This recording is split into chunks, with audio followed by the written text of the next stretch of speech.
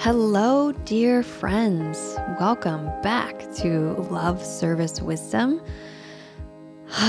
It's been a while since I've put one of these out, months and months, since January, I believe, when I had a solo cast. And here we are nearing the end of July 2022, and I'm back at it.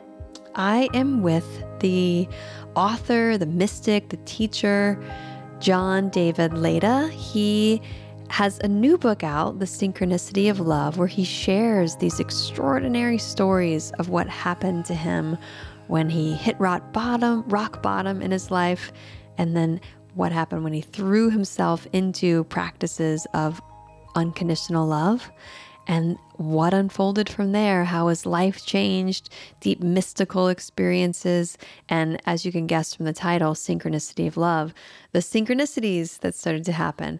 So we talk about essentially what happened as a Kundalini awakening for him, which was fascinating to hear firsthand, and go into other subjects like relationships and vulnerability and honesty and growth, essentially. And it was just a treasure to have this conversation with John. So you can find his book, Synchronicity of Love, on, the platforms for the things, and also go to johndavidlada, LATTA.com. You can find him on Instagram, the same, John David, maybe it's Lada versus Lada. I have a friend, Michaela Lada, here in Boise. She's been on the podcast, but this is perhaps John David Lada. Anyways, go to him, check out his book. It's really inspiring. It's kind of like open it up and read a beautiful short story that is filled with like the bhav, the essence, the feeling you can get from reading it like you can from other spiritual texts. So thank you, John, for being on this podcast and for helping me get back into the world of podcasting. I so enjoyed it again, this time with you. And let's see, my own life, I've got a training coming up the weekend of July 29th, Friday, Saturday, Sunday, here in Boise. Actually just outside of Boise and Nampa, but it's on Intro to Yoga Bodywork. And it's only a 20-hour weekend module, but we'll talk about how to give really great hands-on assists, hands-on touch in your yoga classes or with your private clients. But I'll have someone, Rachel Burke, who's a dear friend and an Amma therapist, come in and talk about traditional Chinese medicine and lines of energy and professionalism in those touch practices. And then Crystal Moore, who's also just an incredible healer, body worker, Reiki master. She's going to come in and share with us about Reiki. So a diverse weekend.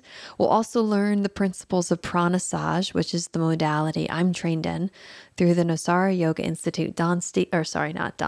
Amba, Don's wife, Amba Stapleton's body of work on pranasage. So we'll learn all about that in this Intro to Yoga Bodywork in-person training, just coming up in a couple weeks, July 29th. So if you want to learn more about that, there's an Eventbrite page, but you could also just email me as always. You can send it to Radha, RADHA, at eastforest.org. And we can talk about it. Just message me. I've had a number of Radha Krishna roundtables come out on the East Forest 10 Laws podcast since or between January and now. So if you want to catch up on what's been going on, maybe you could find those over on the 10 Laws with the East Forest podcast. But beyond that, life's been busy and full and wonderful and amazing. And I'm so grateful that it's summer. And I'm going to take as many opportunities as I can to enjoy nature and outside and just getting basically as hot as I can. When everybody else is complaining about the heat, I'm like just getting into my favorite zone. So wishing all of you that same sense of perfect satisfaction in your daily life as we ebb and flow through these ups and downs as gracefully as we can. And listening to this podcast will help. We talk about kind of just that topic as well, the graceful ebbs and flows of transition and change. So with that, my friends, I'm going to give you this podcast, this beautiful conversation with John Lada.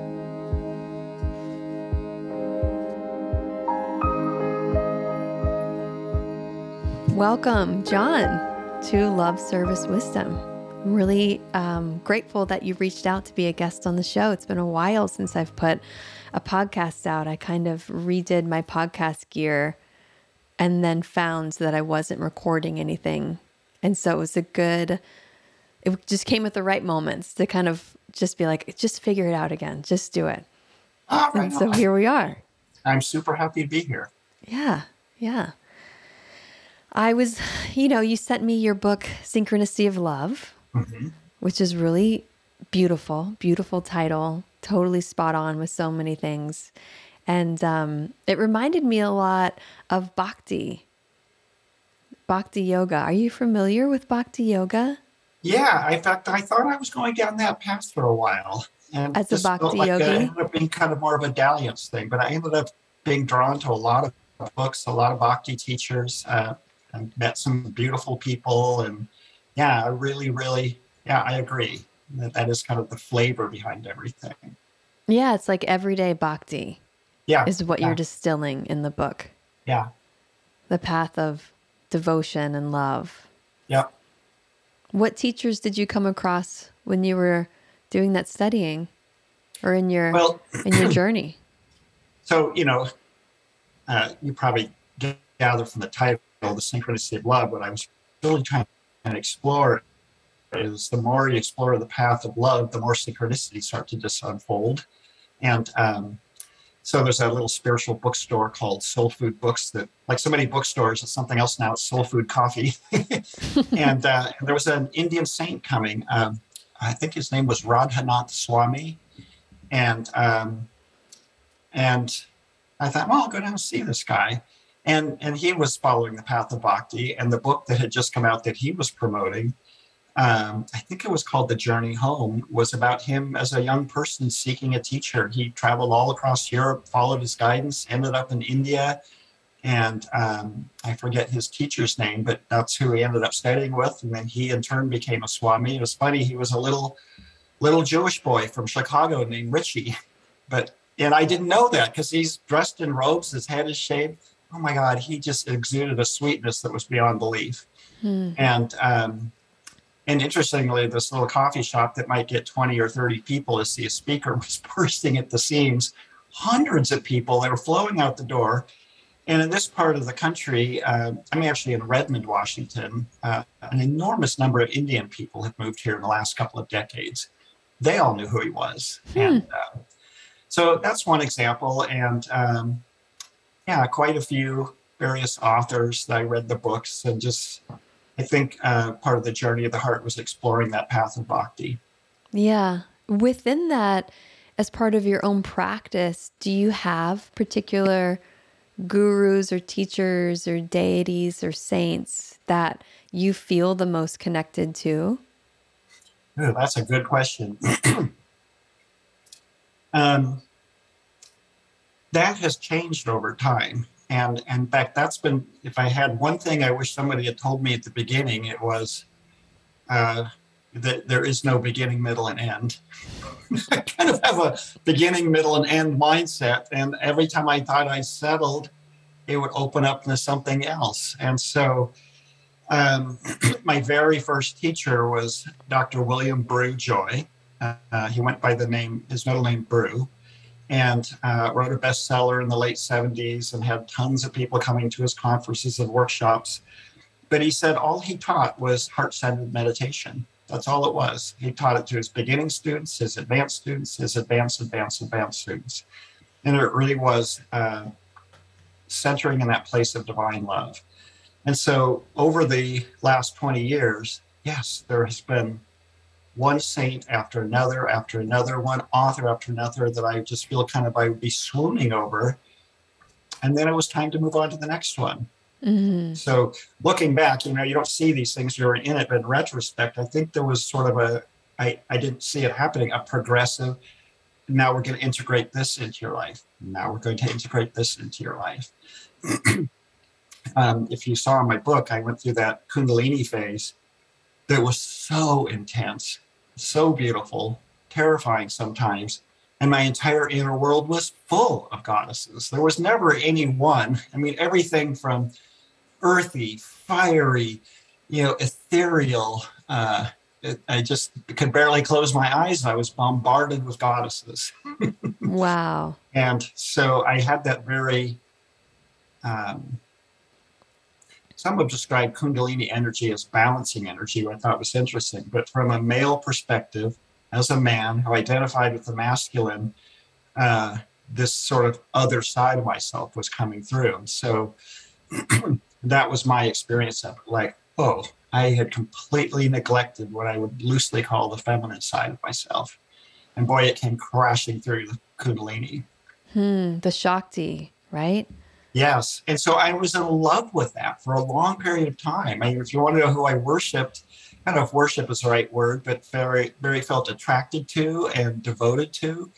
The Kundalini Shakti. And it was, like I said, an enjoyable, enthralling, sometimes harrowing and terrifying time of my life. Well, give me an example of that. I want to hear more about that terrifying, enthralling time in your life. I'll give you two examples. And so, part of the thing I tried to weave into my book was I was also a single dad with custody of two kids living a normal life too. And so the energy got to be so intense and would go on for as long as I let it, night after night, that I would frequently be exhausted and hardly be able to get through the day. And What so do you mean the energy would go on, though, night after night? What was that like? So what it would feel like to me was I tuck my kids in bed and I go to sleep. And about an hour after I'd gone to bed, the energy would come. And with the energy would come, you name it. I would wake up in strange yoga positions. I would be doing things with my hands, moving the energy. And I didn't even practice yoga at the time. And I would have frequently all sorts of visual activity. So how did you get into that, though? Was it through a particular modality? You say you weren't practicing yoga, or it just happened. like a Shaktipat, like a dart, like an initiation? I don't remember receiving formal Shaktipat from anybody, but I did spend quite a bit of time with Brujoi at the beginning. But mostly I was just practicing heart-centered meditation on my own. So, Wow. And interestingly, Radha, a week before the onset of it, I had a dream that seemed to be announcing it. And in the dream, I'm laying in the arms of Mother Nature herself, completely naked, on this beautiful late August afternoon. There's wildflowers blooming and the sun is setting in the distance. And she's got her hand between my legs, right in my perineum area. And she's doing something there. I don't know what. That was the end of the dream. And then a week later, I'm in a hotel room in Philadelphia, of all places. And that was the beginning of the energy. And the energy felt like it was, starting in that root chakra perineum area. Which feels like sexual energy. For me, it was unbelievably sexual, unbelievably powerful, and sometimes unbelievably blissful too. Yeah. Yeah. So then did you have experiences of it moving up from the root chakra? Yeah, the way it felt to me was like a soft explosion of orgasmic honey in my root chakra. And so it not only would go upwards, it would go outwards and permeate through my whole body. And it felt like such utter, soft, blissful pleasure. In the early days, the energy was a little soft. It became much more intense within a month or two after that. But initially, it was just soft and beautiful. And it was like, I don't know what this is. I'm a little bit scared, but I really don't want it to go away either. No, I'm sure it felt amazing. You kind of cling to it in a way. It's so pleasurable and exciting and fulfilling, satiating. Yeah, and I was a newbie to the journey, and literally had to email a bunch of people afterwards and say, what in the world is happening to me? And they said, well, it sounds like Kundalini rising. I'm like, well, what does that mean? I'd heard the word, but I had no idea what it meant. Well, it fully sounds like that. Coming back to your question earlier, I had gotten in the habit of coming home from work a half hour before my kids got home and got off the school bus. And I would take like a little mini nap. And the second I was close my eyes, boom. And so some of the more harrowing experiences, or beautiful. One was there's a goddess sitting on my tailbone and she's blowing a mighty wind through my whole body. And my experience of it is I can see every hair in my body flapping because my body's extruding this magnificent wind, and I couldn't move. I was completely paralyzed. And so thank God, like I said, I did meet some people, and some people are like, hey, John, some people think this energy is a good thing, not anything to be afraid of. And so I learned to trust the journey. But had I not had those people to talk to, and then which led me to some books, I never went to the doctor. But if I hadn't had that, I probably would have gone to the doctor. Gotten medicated for sure. What's that? And gotten medicated. Yeah, sadly. Yeah. Wow, that sounds what a kind of like a gnosis satori, that it just comes out of nowhere and away from doing your heart-centered meditations, and it's incredibly in line with Kundalini yoga and that aspect, that prana, that energy, the Shakti that's moving through you. You just have to trust it and set your mind aside. And let it flow through you and do the mudras or the positions or the sounds or the expressions that's occurring. That's God, goddess moving through you, returning to source. It's incredibly psychedelic too. What's that? It's incredibly psychedelic. Yeah. It feels like that in my experience, where it's like you said, it's harrowing and terrifying and extremely blissful and ecstatic at the same time. You're holding that paradox in one moment. Yeah. Mm-hmm. Yeah, and I felt really, like I said, grateful that a lot of people just said go with it. And I had looked up Brew afterwards, who had been my only real teacher at that point, and wisely didn't make a big deal of it. He said, just be patient with this development. And I'm glad he didn't make a big deal of it, because it was a big deal, but I'm actually glad he didn't make a big deal of it. So how did that transition lessen? Like, what was the tail end of that like for you when it started to calm down or integrate? Well, so that was, again, another thing that I nobody told me in the spiritual journey, that sometimes there's periods of waiting, emptiness, dispassion. And that actually was more difficult than the harrowing energy that actually became kind of exciting after a while. And and so I would say it was most intense for the first 6 months, but definitely started to wind down after about 4 years. Although I still experienced energy in ways I never used to prior to that, but it's definitely became more and more subtle over time. And that was probably the most difficult stage, was not the visions and the energy and the unbelievably unexpectedness of it all. It was the winding down of it. I just thought this was going to continue the rest of my life and become grander and grander. And so I've had to learn to understand that these things have a timing of their own. And and I since have read some other books. I think you might be familiar with Adyashanti, and he likes to say, in all my years of teaching, people sometimes go through a period of energy. It can be subtle, it can be grand and magnificent, but it tends to fade over time. And that was my experience.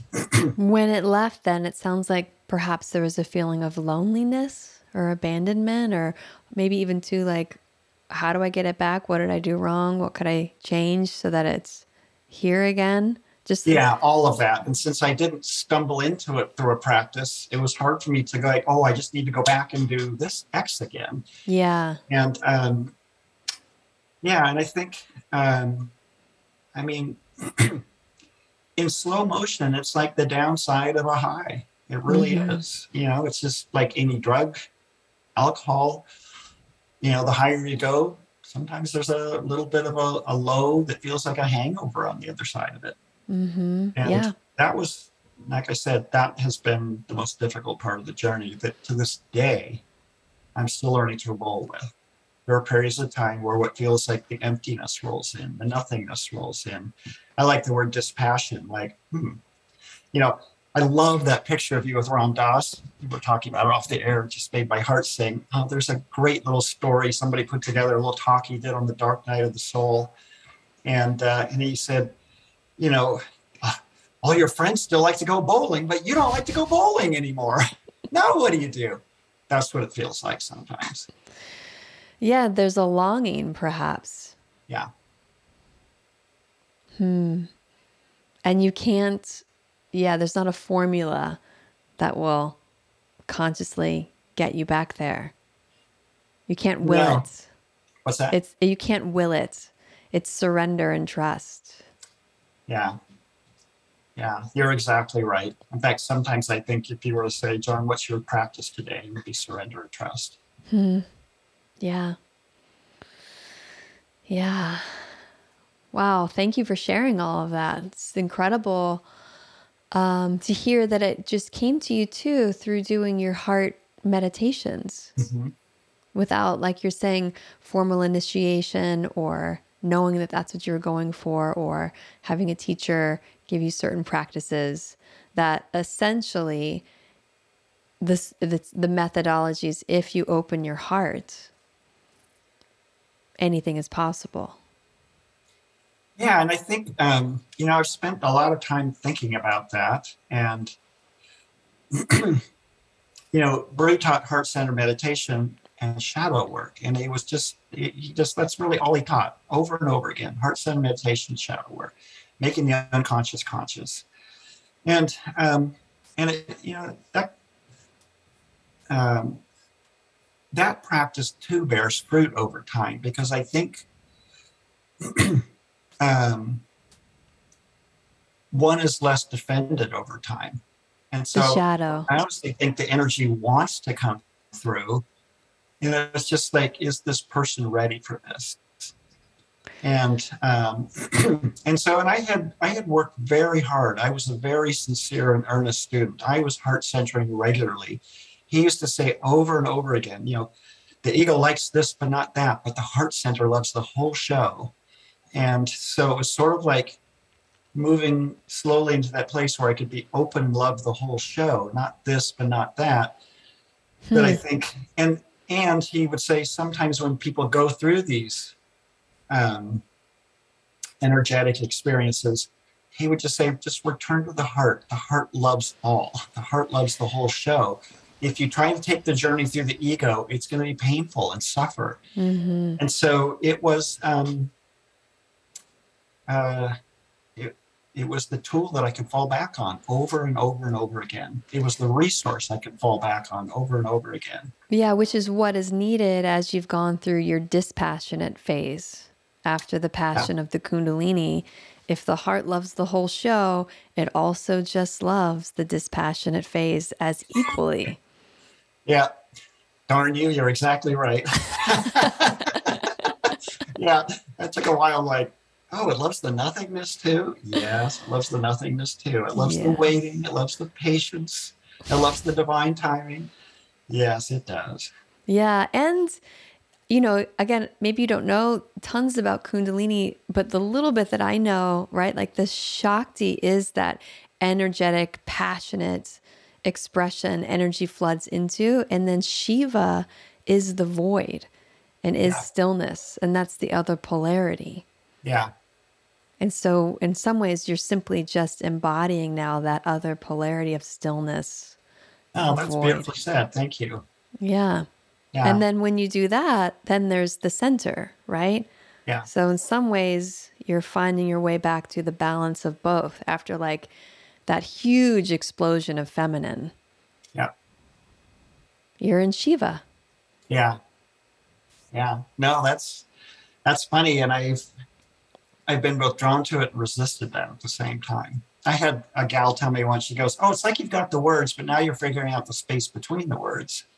And I said, yeah, I think that's actually kind of what it feels like. Mm-hmm. The waiting, the stillness, the patience, the holding. Yeah. Good luck. Thank you, Ron. Yeah, loving that too. How much can you love the stillness? Yeah. Yeah. And it's funny when you are identified with passion and action. That's literally another polarity. The stillness, the dispassion, the waiting, the patience. That can be a difficult journey. Mm-hmm. But one that, at least I think too, when I zoom out to like our cultural energy, also one that's out of balance. We're Yeah. less good with that. We're less good with stillness, release, also like death and dying, grief. Yeah. It's the go, go, produce, produce, Yeah. create, create. Yeah. I hear you.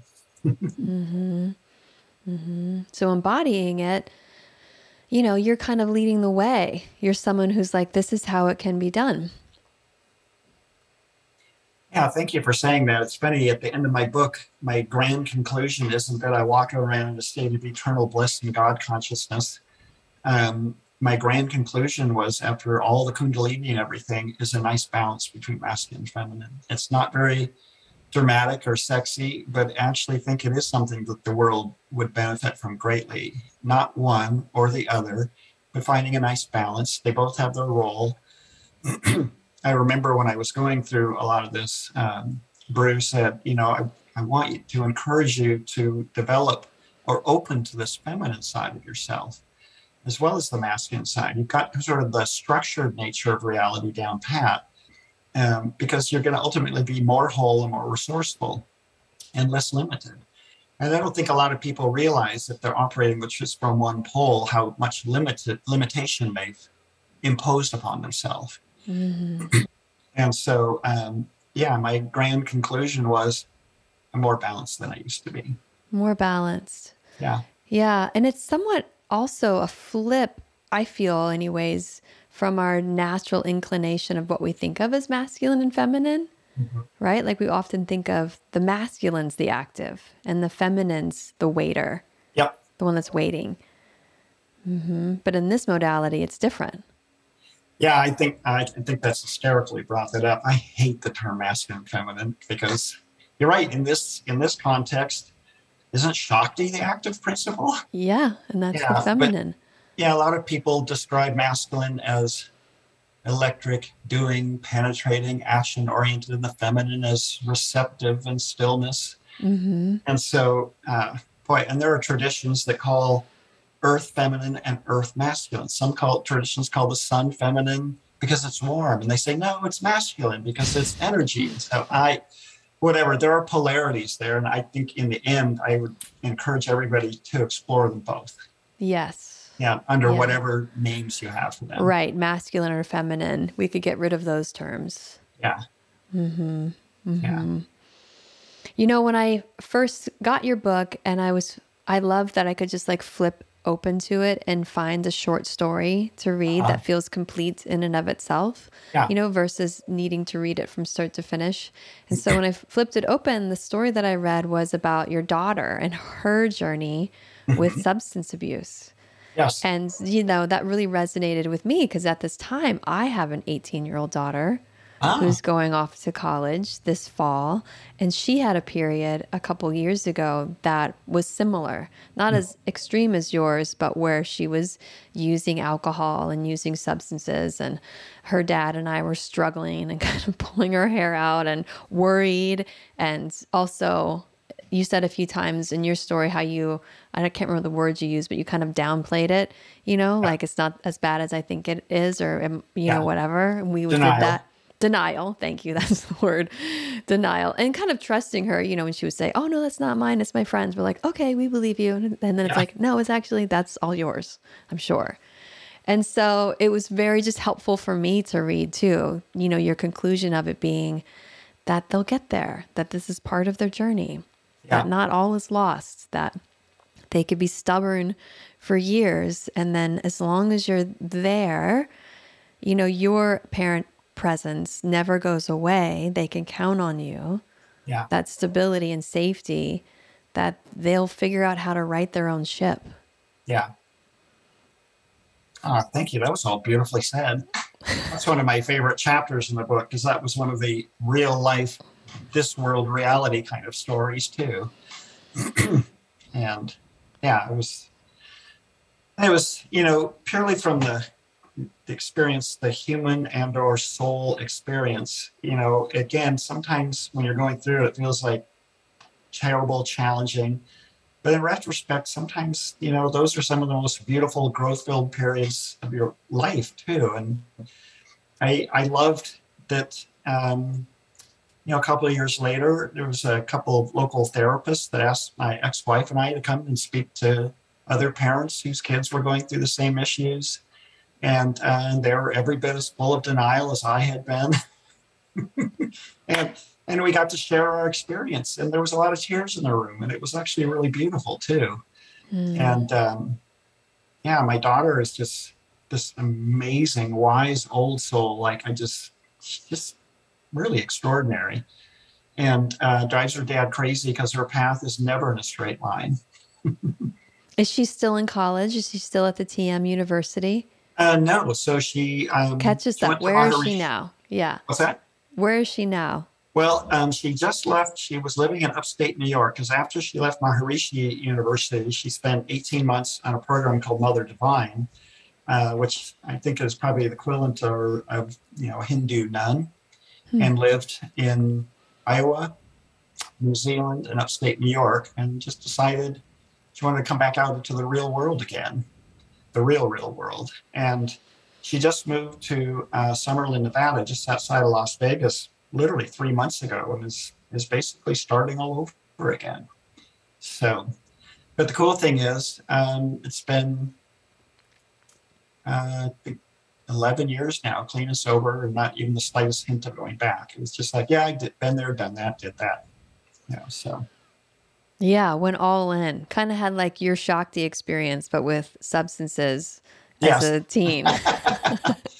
Yeah. Yeah. Well, congratulations, because I know that's a really hard one for so many parents and so many children now who suffer from substance abuse. It's just heartbreaking, really It is heartbreaking. heartbreaking. And I consider myself one of the lucky ones because I was steeling myself for like, oh my God, this could be like the rest of my life, who knows? And I think every parent is always like, tough love. Do I let them just figure it out on their own? Am I there for them? Do I support them? And I felt like I kind of walked that sort of middle path of just trying to be patient and present. She's very strong-willed. And if there was going to be any recovery, it would have to come from her. So. And thank goodness she chose it. Yeah. So kudos to her. What a brave, powerful soul to have gone through that, and to see herself through the other side, because that's what often, or seems like so often, isn't able to happen. Yeah. Yeah. It's hard, I've been in management my whole life. I've been bossing people around literally since I was 18 and had tons of employees and tons of different circumstances. And many of them would say, I'm giving up weed. I'm quitting drugs. I'm quitting alcohol. And they're inspired and they're pumped and they go to AA meetings and they quit. But that's the easy part. Because a lot of times, especially if your life revolved around getting high all the time, revolves around drinking, and it doesn't anymore, it's like everything that's called the structure you built around yourself dissolves. Your self-identity has to change. A lot of times your relationships, your friendships, your work, your hobbies have to change. That's when it gets hard. And that was difficult for her too. And looking back, I think it was just a lucky thing that she decided, when she decided to go back to school, that she decided to go to Maharishi, because she went from, living in a relatively urban area out to the cornfields of Iowa, where they meditate twice a day in golden domes. And she never really meditated before. She learned TM right before she went to school there. And the school is small, but has students from 85 different nations there. Very multicultural, quite a bit older in general. And boy, talk about starting from scratch. And so she spent the first year there calling her dad about 3 times a week in tears. And I think people who are new to meditating frequently are doing a lot of processing too. So, but in a way, it was a great thing, because when you're in the same town, you got the same friends, the pull to go back to the old familiar lifestyle can be really difficult. Mm-hmm. You're exactly right. You're exactly right. Just even my own life too. Just this weekend, I was talking about it with my partner where, I'll drink alcohol but I consider myself a casual drinker, but I definitely notice that I enjoy drinking. For me, there's this funny thing about I'm the same way with coffee. Like I want to get my coffee in the morning, Hmm. but I might not even finish it. I might just have like 2 or 3 sips, but the getting of it is the thing that really, that's the pull, the desire to have it. Same with like a drink. Like I'll think that I want to have a beer, for example, but then once I have the beer, the can of beer, I might not finish it. I might not, it'll take me like 3 hours to finish drinking it, something like that. But there's the want to have it. So I was just talking with him about how, I'm 43 and my life is changing. We were just down in Las Vegas for an event for him that was pretty like festival, party, play, enjoyment, which I love play in my life. But feeling and noticing myself just in a different place in relation to all of it. And so kind of processing with him, I think I'm transitioning. Like I feel like how I used to be and interact in the world is different. And maybe I'm not going to even though I just want to have the alcohol or whatever, that I'm going to go through a period of sobriety and allow myself to transition. Oh, Because I yeah. think we often it's hard to do that. There's a clinging, almost like you're speaking to when the Shakti dialed down and transitioning out of that. Transitions are hard to go through. Or Yeah. when we're getting so much out of our life, changing it. And like you're saying too, others who decide to stop using substances and then it means their friends might change or their Yeah. lifestyle might change. It is hard to do. I agree. I totally agree. It's hard to watch it and be conscious of it also. But I think that's a skill that we need as adults is to be able to do that versus the train wreck that causes everything to explode and forces you to shift. Like, can we shift gracefully?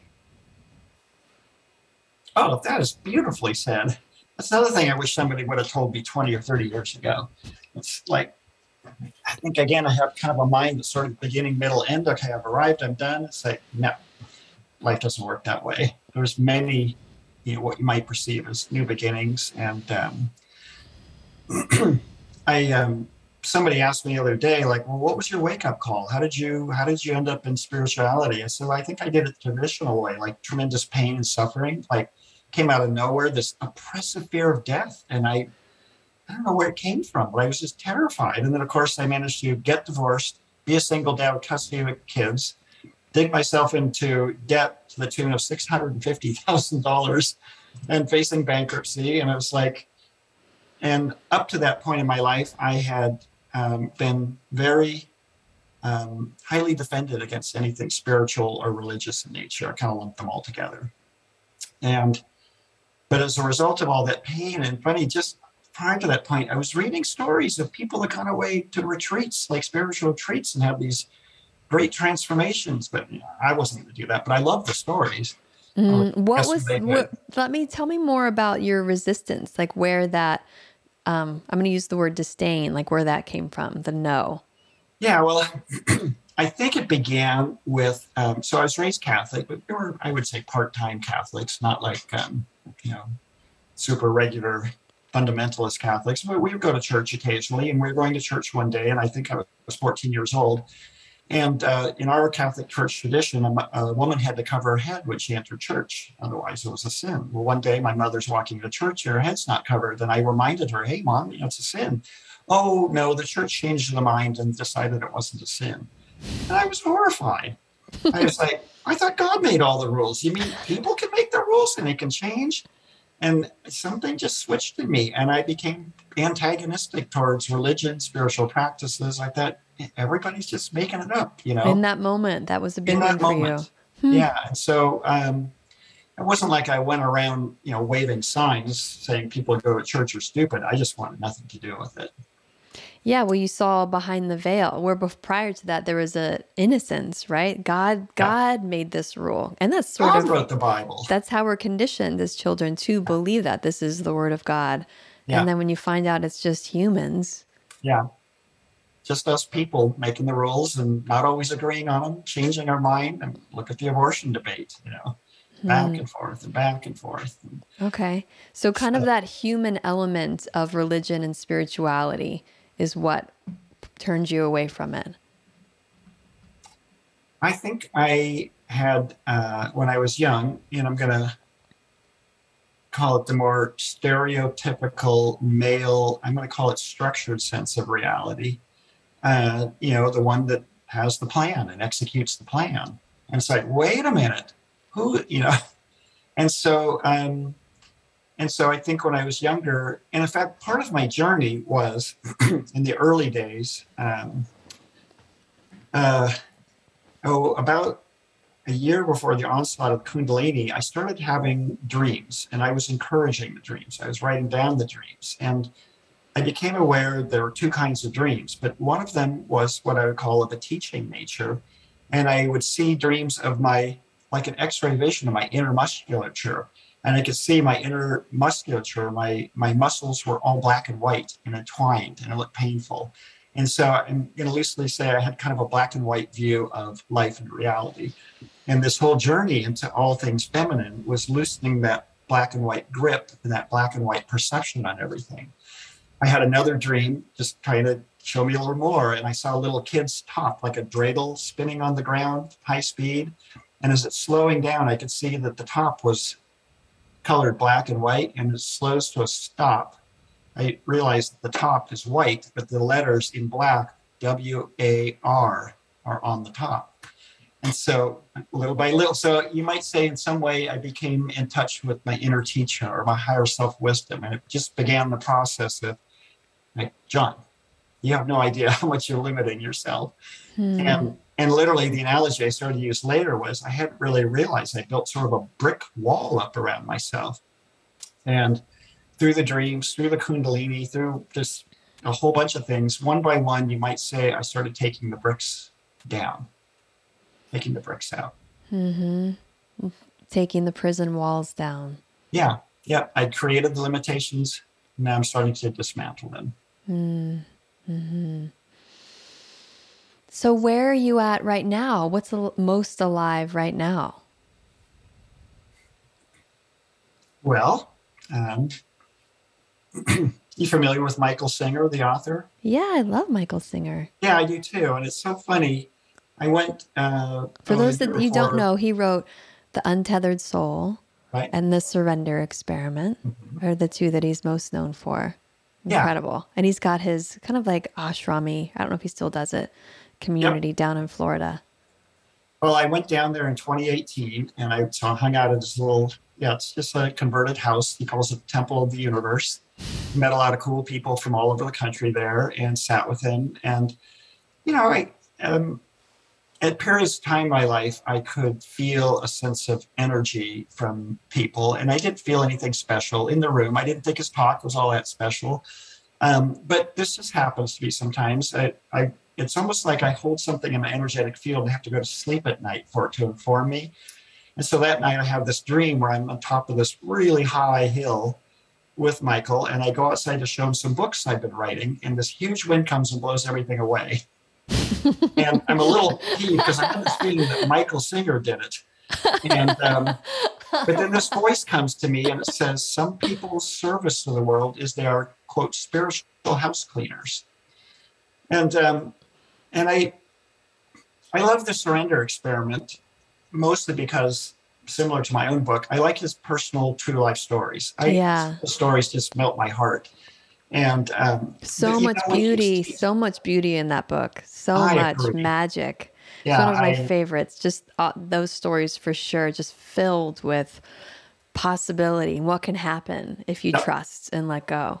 Absolutely. So my dalliance with him kind of continues. And, if you watched any of his videos or see him in person, he waves his hand up and down the back of his spine. He goes, this is where you are. You're back here. You're the one watching your thoughts, watching your emotions. And so I've been having dreams recently of that vertical pranic tube being cleaned out. And ironically, at one point, it's on the ground and I'm digging a little muck out of the end of it. And Michael Singer's just standing over me, watching me do it. And this morning I had a dream with him in it, and we're sitting in a house, and he's sitting next to me on a couch, and he's just talking to a group of people, and he's talking about because if you remember in his book, he talks about some scars, various Mm-hmm. wounds or scars that we all carry, things that get us triggered. And his description is energy that we didn't allow to pass through, either because we loved it so much we hung on to it, or we were, frightened by it so much that we Mm-hmm. kind of hung on to it, you might Yeah, say. that's a great description. Mm-hmm. Yeah. Yeah. And so anyway, he's talking very openly to the group about the things he still trips up over. And it was really funny. He goes, I still have a problem with sex. I don't even get the point of it. And then the next one he says is, and sadomasochism. Like, what's up with that? But it was funny because I felt like he was being so open and vulnerable with the group. And I had this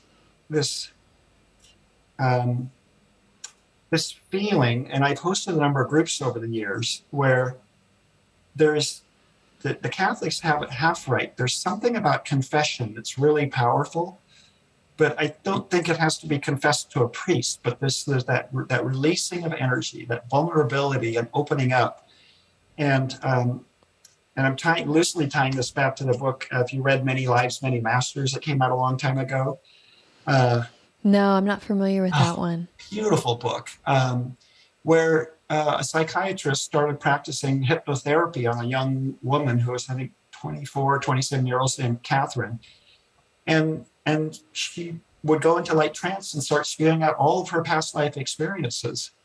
But as she continued to do that, the very problems that she struggled with her whole life started to heal themselves. He goes, I didn't do anything. So put her in a little light trance and let her talk away. And then, a year later, she was all better. And so what I'm doing on literally this morning is this relationship between, making the unconscious conscious, being open and hearted in a vulnerable way about like what triggers you. And even just saying that can begin the process of healing the scars. When my daughter went to Maharishi University, Maharishi had a beautiful description of, says, imagine if you're holding like a nail in your hand and something terrible happens to you, he would, it gouges a piece of wood. I mean, it leaves a scar.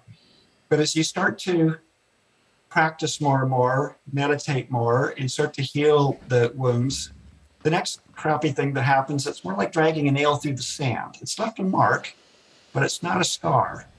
And then the next level of consciousness, you might say, is like dragging the nail through the water. It's left a mark, there's ripples, but it quickly returns to stillness. And you get to the point where you're dragging the nail through the air, and then it's gone. And The so, samskara has lost its power. It doesn't cut as yes. deeply. It's not as intense. And Yeah, I think you learn over time how to not create new ones. That's where I think I'm going with it too. Yeah, how to not create new ones. Well, you don't cling and you don't Yeah. push things away. Yeah. And it's almost like the vulnerability. What comes up for me is like truthfulness and honesty. Yeah. And like you're saying about Michael, like sharing that shadow piece that you might, I think the others, what's also coming up is shame. The reason that we don't share is because of our feeling of shame. And the antidote to that is vulnerability, which heals the shame, which heals the wounds. Yeah. Yeah. And the very thing you don't want to do. I've done a lot of men's work over the years, and boy, there are a lot of men that carry unbelievably powerful shame for things in their life. Yeah, it's just horrifying for them. And for them to open their mouth and be open, honest, authentic, and vulnerable about the shame, it's big work for them. Big word. Yeah. Just when I was flying down to Vegas the other day, I stumbled upon this YouTube video, a TED Talk on a man who was talking about his own porn addiction, and that porn is so laden with shame. And in his point of view, in his TED Talk, he felt like the antidote to it was talking about it, that it needs to be something that's normalized. And he gave analogy to how in the 80s, AIDS was such a taboo subject and topic of who got it and how. And then there was the young boy from Florida who got it through like a blood transfusion. And then that totally shifted the mindset around how you could transmit AIDS or get AIDS. And again, just like the speaking of it and the bringing it out to help lessen that really intense energy. Yeah, and it's a beautiful thing. When you see somebody that can speak from that undefended, clear, truthful, vulnerable point of view, the energy in the whole room can shift. And it's sort of like that one person gives everybody else in that room permission to speak in the same way. It's like, oh, we're going deep. We're going to be honest here. We're going Yeah, to be honest. it's a beautiful thing to witness sometimes. It's like I have groups of people, and sometimes when that one person just drops in and is unusually fearless about it, it's just amazing how it can shift an entire room and shift an entire conversation. Absolutely. The whole field Yeah, changes. The possibilities now, it's like the limiters come off yeah, that you spoke to before. The walls have come down. Oh, yeah, okay. What's possible now? And how can we witness and hold each other through it too? Because there's the like extra power of it being witnessed or shared. yeah, Not that it needs to be, but when it is, it can be exponential. yeah, yeah. Because sometimes I think the pain of the wound um, is part of it, but it's the ongoing conversation we're having inside ourselves day after day after day. That's the real pain. And to get it out in the open, talk about it, I think it begins to soften that inner conversation that so many people have. It's just, or the sense of trying to put a lid down and screw it down so that it doesn't bubble up anymore. Yeah, the image that comes up for me is like a dial that just gets turned down. As soon as the fear is spoken to and shared, it just totally goes down from like 9 to 1. Yeah, yeah. I totally agree. I try in my own life to be able to hold space for that and share what my fears are. And it's kind of like a balancing act too, particularly when you're in relationship and you're speaking your fears because for me, I'm aware that I don't want it to come across as like blame or pointing the Yeah, finger or even like way of like manifesting, let's say. And so I try to really couch it with like, it's really just helpful for me to say what I'm afraid of in this moment or about this thing to yeah, clear it out. yeah. In fact, I sometimes think uh, the greatest gift a lot of people could give the world.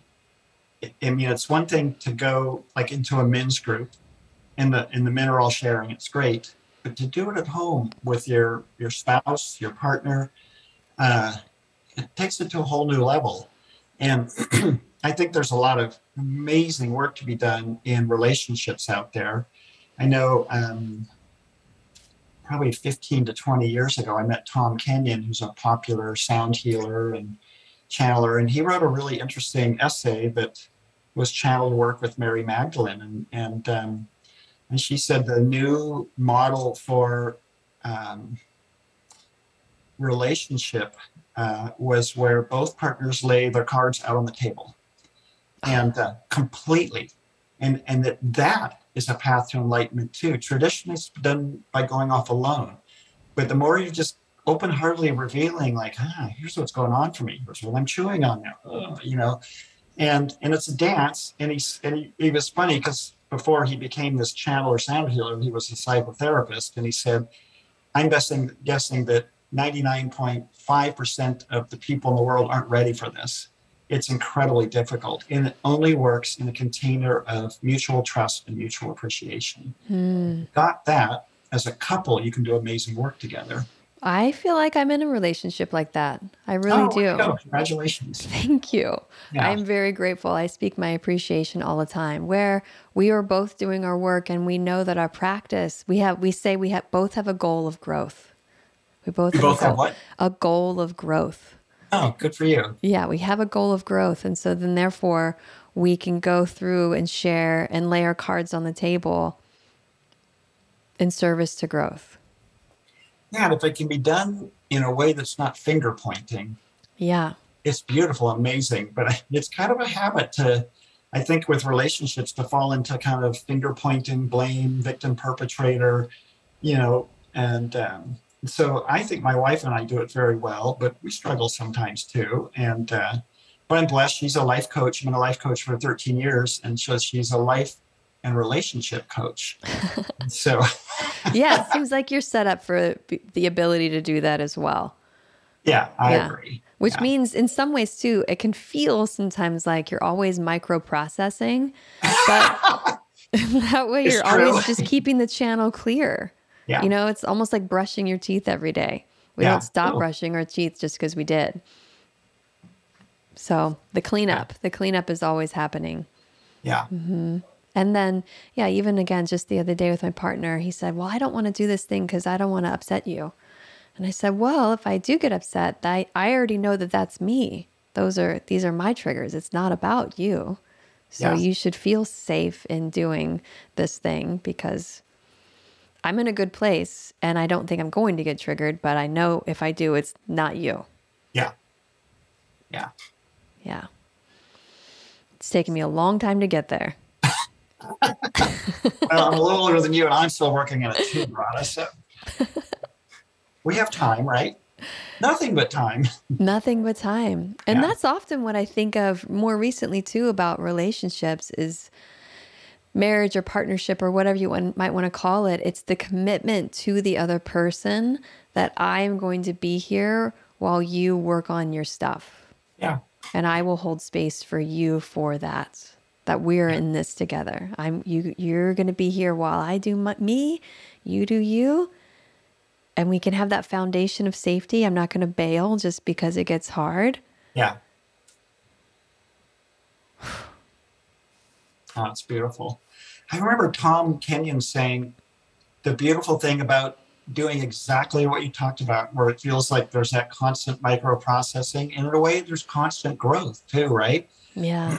He goes, I don't know if you experience it this way, but in a way, he says that can make a relationship be enlivening year after year after year, day after day, because for most couples, they fall into sort of an unconscious pattern, and that sort of vitality and aliveness falls out of the relationship.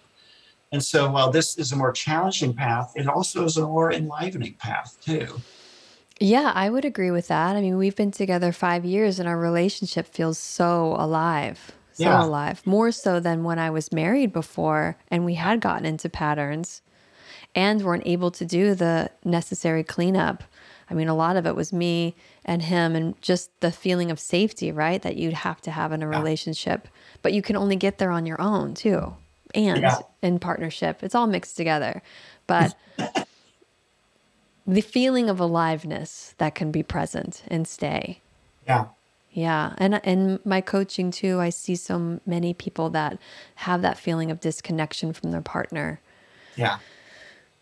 And it's sad too, because they want the connection, Oh, but they so don't know how to get desperately. it or to restore it, you know? Yeah. And it takes both of them being willing participants too, Yeah, because that can happen also. One's wanting and the other doesn't quite know yet or hasn't gotten there yet or is too defended, really, too walled yeah, off, yeah. like you described. I remember Adyashanti talking about being truly truthful, honest, and authentic with your partner. And, he said it's a hard thing to teach because people tend to go, well, you're a freaking bastard. I always wanted to say that. He goes, no, no, no, that's not what I meant about, like, what are you feeling inside? What's going on inside you? Being really open and authentic. And there was one couple that went to his workshop, went home, and for the first time in their entire life, were open and honest with each other.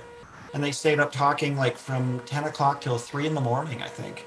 And they said it was like the most beautiful thing that ever happened. And he goes, I don't know if we're going to still stay together or not because we've never talked to each other that way before. And it was an extraordinary thing. And it is an extraordinary thing when you can be at that place where you feel that sense of safety and you can speak in that way with your partner. Because a lot of what you're revealing too are those shadow pieces. Yeah. What you might feel shame or fear that like shame gets to like, I'll be cast out of the tribe, like something that's so deeply scary that the thing that I love the most, this relationship, is going to go away if Yeah. I tell the truth about X. Yeah. Or you're Yeah. living in it and still in the relationship, but it's deadened. It's not alive Yeah. anyway, but you're Yeah. clinging to it without being truthful. Yeah, it's interesting. He called that little essay "The Alchemy of Relationship," and I thought that was a great title. Yeah, how it can transform Yeah, through honest talking. yeah, Yeah. And sometimes we need somebody to help us with that, a yeah, counselor, a yeah, mediator, another presence, or to learn tools yeah, also. yeah, I mean, yeah, I would say not sometimes we need that. We often always need that to yeah. begin. Yeah, I think people doing relationship work, what I just loosely call um, consciousness and relationship work, are doing really valuable work in the world today. That are helping folks with that. Yeah, yeah, Yeah. Yeah, there need to be more really gifted, skillful people out there. People yeah. ask me all the time for a referral, and I'm like, I don't know. So if you're out there and you work with relationships in this way, let me know and I will put you on my list to refer people to. Okay. Yeah. Yeah. Well, what else, John, as we're finishing up today? It's been such a treat to talk with you. Yeah, very enjoyable talking with you and meeting you, Rada. And like I said, I've looked at your picture of you and Ram Dass 3 or 4 times already. It just always makes my heart melt. So I was really excited to meet you. I have it right over here. I'm glancing just Oh, off to my left and I'm seeing the same picture. I've got it printed out on my bookshelf so I can get that love he's just a bomb. big love, isn't he? Wasn't he? Yes, isn't he? Yeah, Yeah. yeah. Let's see, I don't think I have anything else. Yeah, just like I said, Synchronicity of Love is my first book, and 119 mostly true stories. I wrote it like you talked about earlier in our talk, that I wanted the kind of book, because it's the kind of book I like, that was just sit next to the bed and you could just randomly open to it and read a story. My publisher had me redo it in a way where it was loosely chronological, because some people like to start beginning, middle, end. And but originally I tried to write 119 short stories that were standalone stories. So I kind of did both. Was 119 a number you were aiming to hit? No, I just ran out of stories and decided that was too many pages. Okay. And Okay. we had talked about the surrender experiment, and I learn best from the true stories and personal journeys of other people. I not to take anything away from books on practices, but I just, something about Michael Singer, the book that opened me up, ironically, at the very beginning was Michael Crichton's book Travels. And a lot of people aren't familiar with that book and don't know that he wrote essentially an autobiography I think, in the 80s. And, and he, part of the reason he wrote that book was um, by the time he was 30 years old, he'd achieved every goal he ever set for himself. And he had achieved a remarkable number of things by age 30 and fell into a full on depression, didn't know what he was going to do for the rest of his life. And about that time, I think he ran into an essay called Direct Experience, where the author said, it's amazing how many beliefs we have about ourselves and the world that we really got from other people or something we read. And the author was saying people need to go out and experience things for themselves and then decide. And so that was the basis for Travels. All the things that he didn't know about or were highly defended against. And like me, he was highly defended against psychic stuff, spiritual experiences. He went out to experience them on his own. Turned out he was very psychic, like unbelievably so, and traveled all around the world to places that he thought he knew all about, but didn't really. And in a lot of ways, I tried to model my life for the last 20 years after that. Like, I'm not going to take what somebody else says about something to be true. I want to go experience it for myself. And the Yes. result is this book. Yes. Beautiful. Well, I can't wait to read Travels now and finish The Synchronicity of Love. Yeah. And I agree with you. I get the most out of real world human experiences too. Yeah. That's what I'm always drawn towards, even with like flying and traveling place to place where you've got all the movie options in front of you. I always go to the documentaries. I'm Yeah. like, I want to watch about a real person's life versus these crap formulaic inane stories that are mostly out there now. There's so many bad shows and movies, but a documentary will often never let you down. Yeah. Yeah. Yeah. Well, it sounds like we both share the, the sort of the mix of spiritual and human. And so there's a part of me that just loves spiritual experiences, but there's part of me that's very grounded human too. And those were also my favorite stories, was watching Michael Singer go through his transformations, but his inner mind arguing and learning to surrender when his mind wanted to go. He said his inner mind voice was going nuclear. And Michael Crichton has stories about meeting psychics and them saying, "You are really psychic." Oh, well, that's definitely not true. Only to find out much later he very much was. So yeah, again, those are my favorite stories. The ones Ram Dass being similar too in his What's that? teachings. Ram Dass and his teachings Yeah. being very transparent to his own life and struggles while teaching on spiritual principles, but through the mechanism of this is what's going on in my life and how human I am and what I'm struggling with. So I relatable. agree, and I forgot. I totally love that part of Be Here Now. Yeah. Yeah. Yeah, I read the first third of that book because, it's 3 parts. Mm-hmm. I read that first third of that book probably 30 times. Have And the you middle read? part I like. The cookbook at the back I like, but it's Uh-huh. it's his journey that I always like the most. Have you read Love Everyone? Is that his book? It's stories of Maharaji, of Neem Karoli Baba. I think it's written by Parvati Marcus. So it's a collection of real life stories of those that spent time with Ram Dass's teacher, Maharaji. So it's their real stories of him and the miracles and the beauty that he worked in their life. It's one of my favorite books. Again, similar. It's just people's stories. So if you haven't read Love Everyone, I haven't read it, but guess what the next book on my list is going to be? I hope it's Love Everyone. Yeah, no, that sounds right up my alley. I can't wait to read it. Yeah, yeah. Well, thank you so much, John. I've really enjoyed this conversation immensely. I love dipping into these deeper, wider, broader, lighter, more fulfilling topics. And thank you for popping the little cherry for me to get back into the podcast zone, because something I love so much, but just had set down for the past few months. I didn't know I did that, but I'm glad I did. And people can find you at John Latta. Yeah, my website is John David Latta, and the last name is spelled Latta. So johndavidlatta.com. And my book is The Synchronicity of Love, Stories That Heal, Transform, and Awaken. It's available everywhere and Amazon.